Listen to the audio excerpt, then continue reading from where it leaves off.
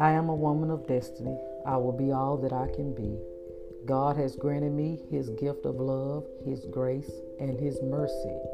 If I acknowledge Him in all my ways, He shall direct my path. I trust, I lean, I depend on Him to do just what I ask.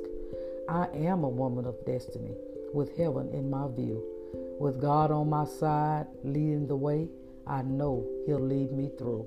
This is Prophetess LaVonda Moore.